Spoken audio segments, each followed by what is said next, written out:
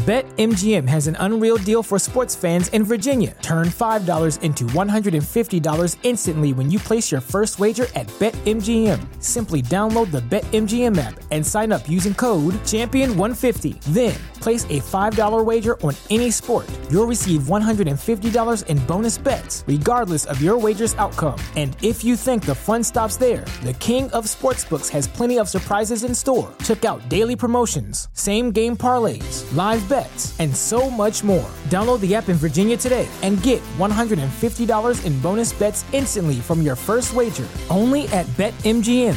BetMGM and GameSense remind you to play responsibly. See BetMGM.com for terms. 21 plus only. Virginia only. New customer offer. Subject to eligibility requirements. Rewards are non-withdrawable bonus bets that expire in 7 days. Please gamble responsibly. Gambling problem? Call 1-800-GAMBLER. Promotional offer not available in Washington, D.C. Wilson, you sent the game-winning email at the buzzer, avoiding a 4:55 meeting on everyone's calendar. How did you do it? I got a huge assist from Grammarly, an AI writing partner that helped me make my point. And it works everywhere I write. Summarizing a doc only took one click. When everyone uses Grammarly, everything just makes sense. Go to Grammarly.com/podcast to download it for free. That's Grammarly.com/podcast. Easier said, done.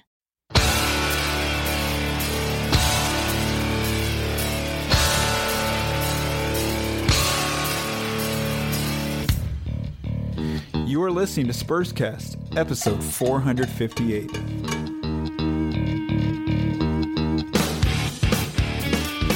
Before I jump into Spurscast, episode 458, I do need to make the listeners aware that Jose Grijalva and Ryan McCallum, who are both the co-host and host of the Spurscast, will not be working with Project Spurs anymore. They've decided to move on. Myself, Michael, I'm Paul Garcia, by the way. Myself, Michael De Leon, and the entire Project Spurs team wishes them the best of luck.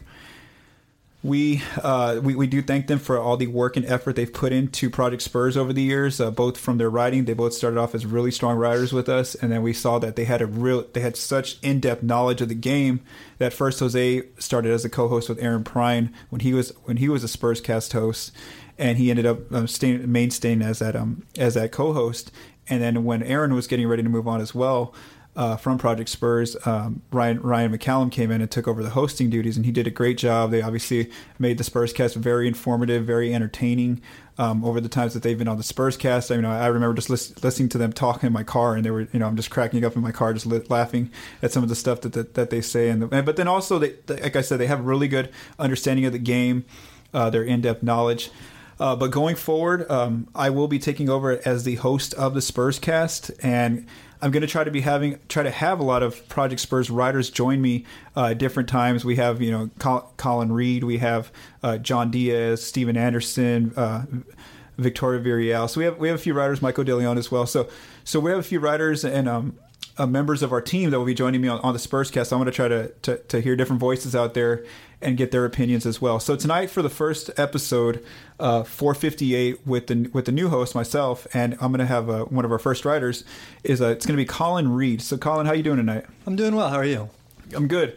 So congratulations being one of our first writers joining now that we've obviously taken over and having to become part of the Spurscast. Thank you.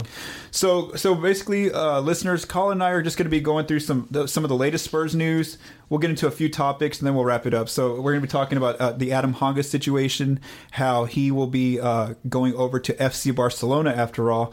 But even though he's signing a 3-year deal with Barcelona, it still has the Spurs in play because going forward he can kind of maybe jump to the NBA in the consecutive summers. We're going to touch on the latest Kyrie Irving news that Adrian Wojnarowski of ESPN.com wrote up on Tuesday.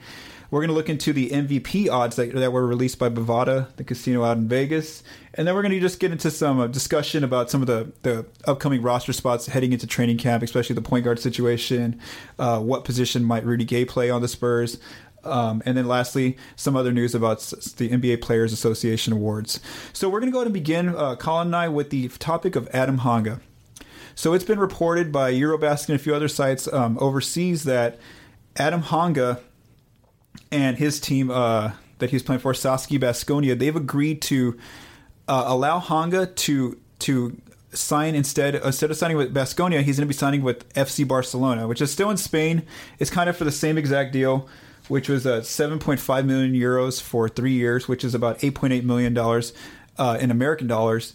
But the interesting part of this new contract is that he's going to have a $1.5 million euro buyout each summer. So his deal goes through 2020, and there's a chance now that he could come into the Spurs after each season, depending on when and if San Antonio would like to bring him over. So, Colin, what do you think about that news that there is a chance Hanga could be in a Spurs uniform in the near future after this coming season?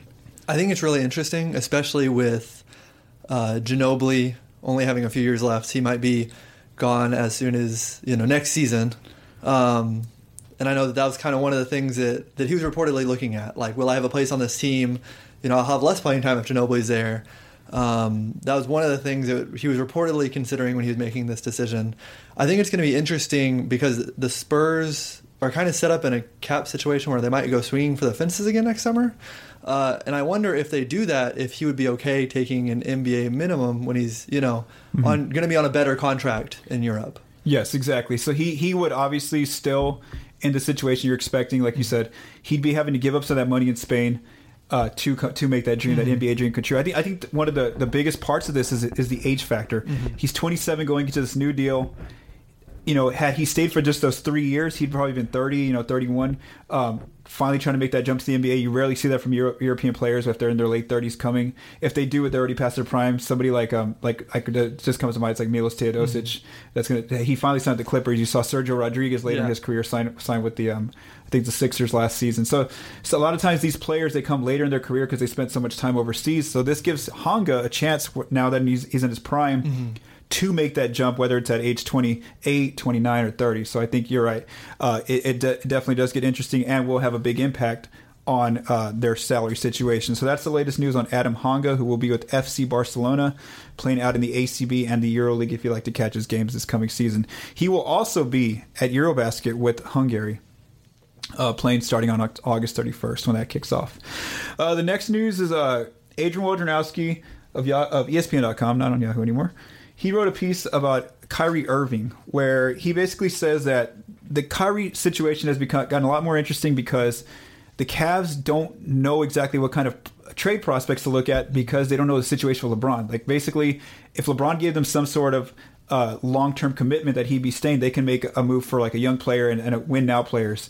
Woj, Colin threw out the example of LaMarcus Aldridge and Danny Green or Tony Parker. Right. So the other part of that is that because of that, LeBron hasn't committed long term. They want to try to get basically they're trying to look for their future. They have to do what's best for them. So there was a few names thrown out in the Woj piece that they have an eye on: Kristaps Porzingis, Jason Tatum, Josh Jackson of the Phoenix Suns, and then Jamal Murray of Denver Nuggets. So what do you think about this latest news for the Kyrie and Spurs? Oh, one thing I should add before I let Colin answer this question is.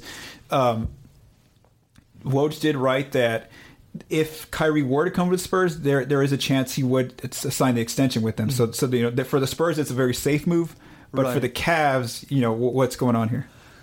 Well, when you hear the names that maybe some teams are thrown in the mix, or the names of what the Cavs are looking for, and you kind of see the disconnect of like what the teams are doing, you can see why the deal hasn't been made yet. A lot of those young players, teams are going to be really hesitant to move on, even for a player like Kyrie. And when you look at what the Spurs can offer, I don't think Danny Green and draft picks makes it. I think you need to add some other salary besides Danny Green. And that's really the best piece that they have to offer in this deal. And it's rough because it's like, who else can, like, every deal that the Spurs can put together could be offered probably better by someone else. Yeah, I think even like a name like Jamal Murray, I think that Denver would move him to get Kyrie Irving. Okay, yeah. I think that's definitely possible. And you're right with the Spurs. Now that they're hard capped at $125 million, it gets harder to put a package between LaMarcus and Danny unless you get a third team involved or a fourth team, and that gets tricky getting all these teams to get involved. As I've told people, just in my honest opinion, I feel like if they ever made a move with the Spurs, it would be more like a desperation move. Like that's probably the best package they could get, because I definitely think there's still some other possibilities out there for them. Like you mentioned. Now, here's one thing that I thought about was, let's just say that DeJounte Murray had a really good summer league. Right. You know, let's say he was a standout player like some of the other players that went out there in Vegas and in Utah and had some really good showcases. Do you think that had Murray had a good summer league, maybe this will lean more toward the Cavs trying to make a trade with him? Right. It's always difficult with summer league to like know if that's a real thing or if that's a summer league thing, because there's been a bunch of players that perform in summer league and then it doesn't translate, and then vice versa. So obviously for the Spurs that would be a positive if that somehow swayed Cleveland. It's just so hard to know with some of these summer league games where like, is what we're seeing, will that translate to the NBA? Is it the speed of the game? Or maybe even in a case like Murray, maybe he was focusing on one thing, so he wasn't trying to attack the hoop, he was trying to facilitate more maybe, and that's why we see this. So it's kind of really hard to tell how well those games would translate. So it's hard to know if GMs would get caught up in that too. Mm-hmm. That's a good point there. So that's the latest on Kyrie. Again, check out Woj's piece where he discussed the Spurs as obviously a potential suitor. They obviously want Kyrie. There's no doubt about that. They're even showing by reporting some of those names in there. And even Kyrie wants to be in San Antonio by him saying he would be willing to sign an extension, and really hasn't said that publicly for anyone else. Right. So that's a good vote of confidence for the Spurs' favor. Unfortunately, like as Colin and I just said, it doesn't look like they have the trade pieces right now, unless, like I mentioned, Cleveland got desperate. Moving on, the Bovada, the casino out in Vegas, put out some MVP odds. So I'm just going to go through the top 5, who the favorites are, and then we'll discuss one of the favorites, who's obviously a Spurs player. Most of you can probably guess who that is.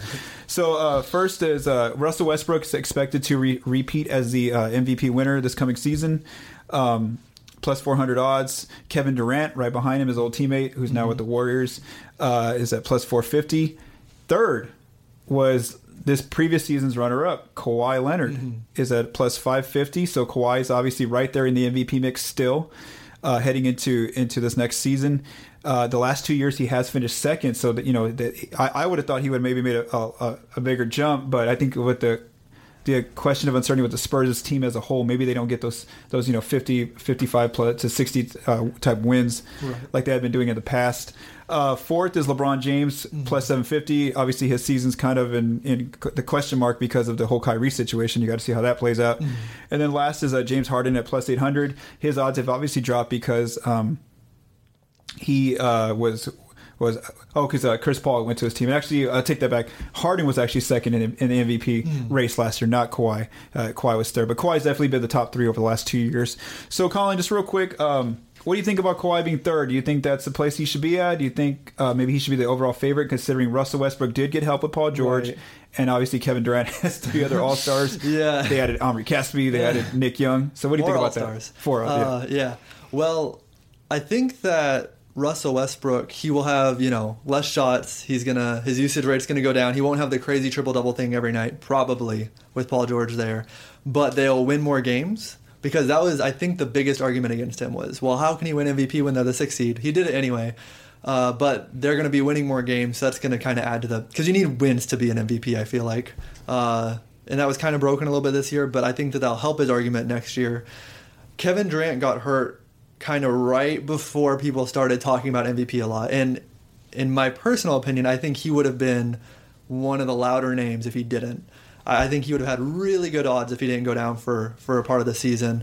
So, I think when you look at the top 5 MVP candidates, Kawhi is the only one who didn't have an All-Star last season. And he's also the player who, out of the bunch, seems to be adding something to his game every season.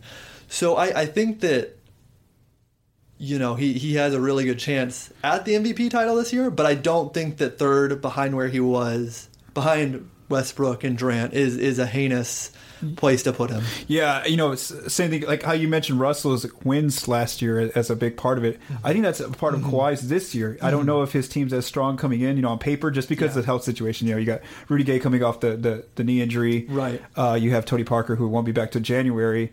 And then they lost some pieces, so that their continuity as far as like they lost Jonathan Simmons, they lost David Lee. They lost a few role players, and you have a few question marks of guys that are kind of unproven right now, which is like Murray's going to get real minutes. Brandon Paul's coming over from the EuroLeague at 26, some of those situations. So I think that if Kawhi's like one of the more dominant teams, maybe second, third in the West, behind maybe either Golden State and either like Houston or somebody else like OKC, I think he has a really good chance, even if his numbers aren't more than 30 points a game or something like that, just because he's going to have them as a top 10 offense and defense, most likely the Spurs, and I think that voters would give him almost like the benefit of the doubt kind of vote, right? Because they see, hey, this guy's like the only All-Star on his team. He's basically having to keep them afloat. And kind of like what they did for Russell. Like obviously, Russell had the crazy stats last year to back his supporting claim up.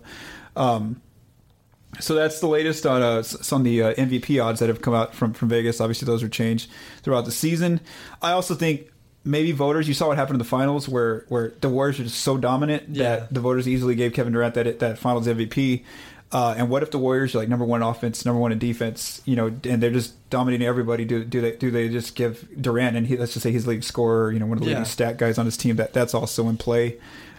Because I think that obviously the fans don't like what Golden State has done, but I think a lot of the media likes it, but they respect the level of like dominance that these guys have, and that's something I could see as well next season.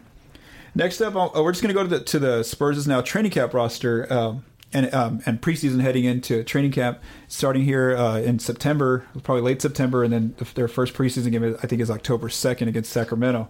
So one question I had, Colin, is there's actually two. It's revolving the point guard battle. The first guy I want to talk about is Patty Mills. Yeah. In the past, we've seen over the years, whenever Tony Parker gets hurt or Pop's resting him, Coach Pop likes to keep Patty Mills coming off the bench. He talks about how it's continuity. He keeps the rotations in place. He doesn't want to mess that up, even if Parker's out.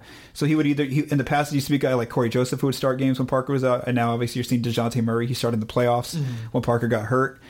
My question is this, though.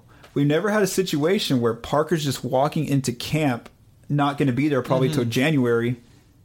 So does Pop, for the first time, maybe change it a little bit and let Patty start and try to build some chemistry with that starting five rather than just having him be the traditional coming off the bench kind of guy? What do you think about that? I wouldn't be surprised if it happened. I kind of believe that he's going to try Murray at the beginning. And if that, maybe see how he does in preseason as a starter, or maybe the first couple of games of the regular season. But I don't think that Pop's going to hold so strongly to, we need Mills off the bench, that if he feels like Mills starting would be the better option, he wouldn't make that change. I think, if he can see everything and that's what it looks like the team needs, I don't think that he's holding like we need Mills off the bench as like a giant point for the season or anything.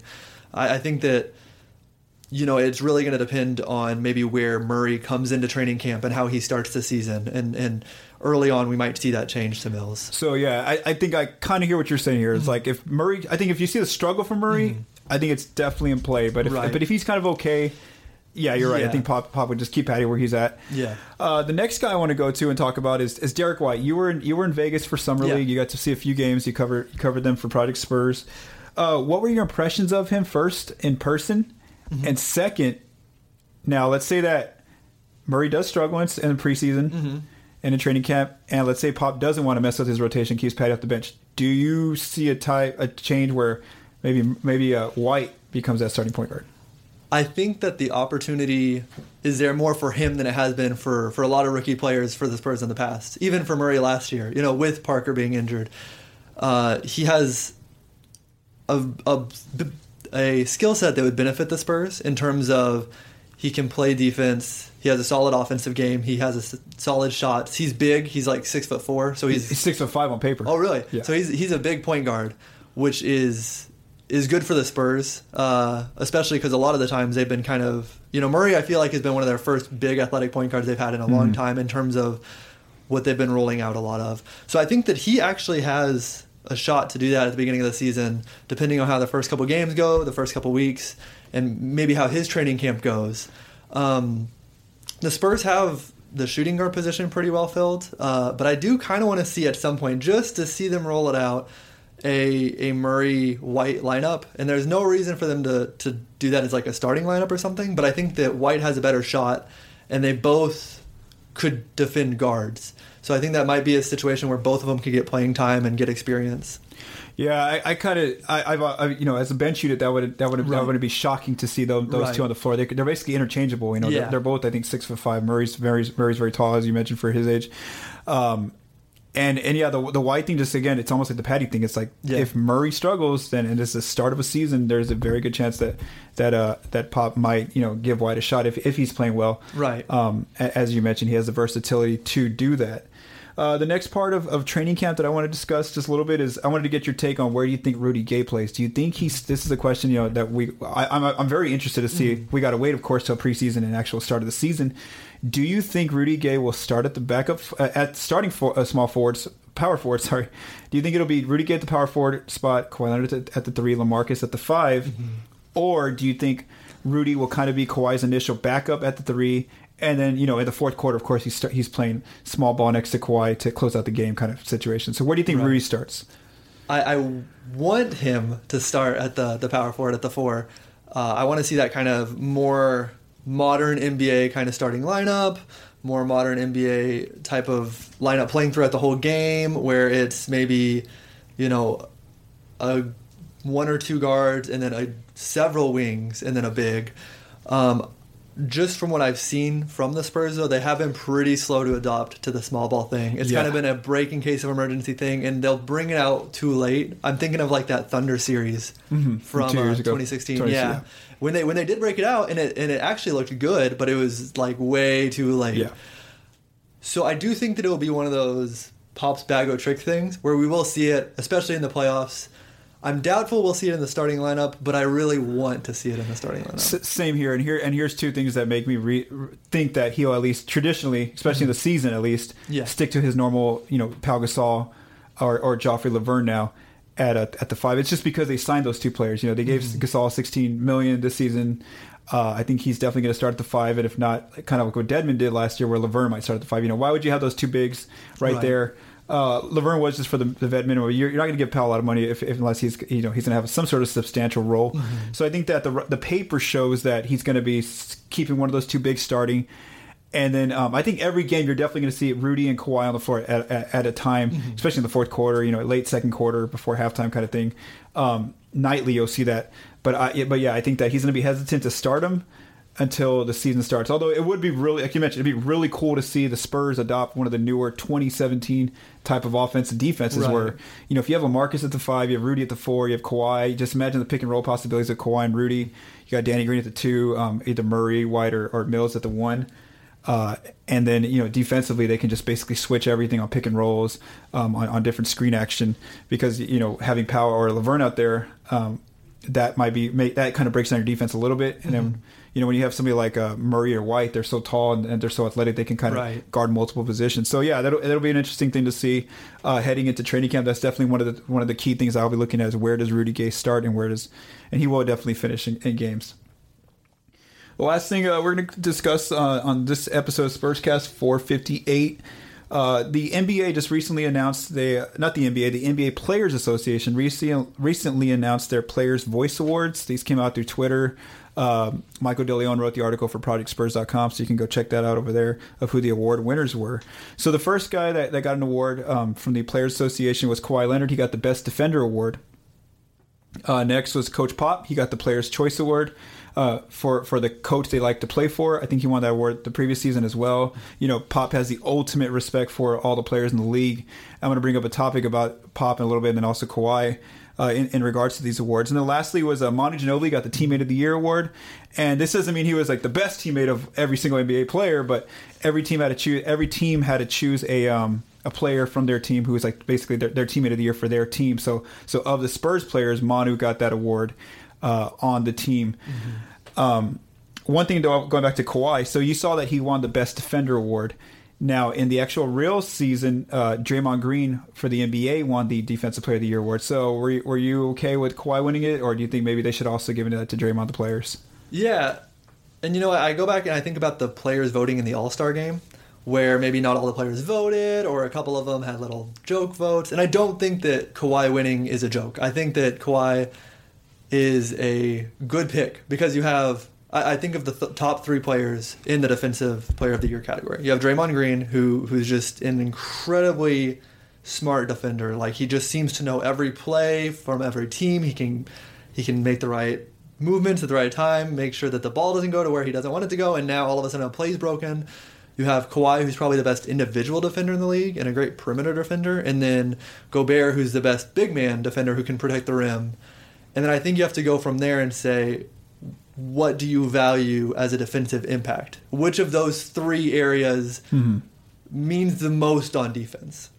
And I don't think arriving at any of those three conclusions is wrong.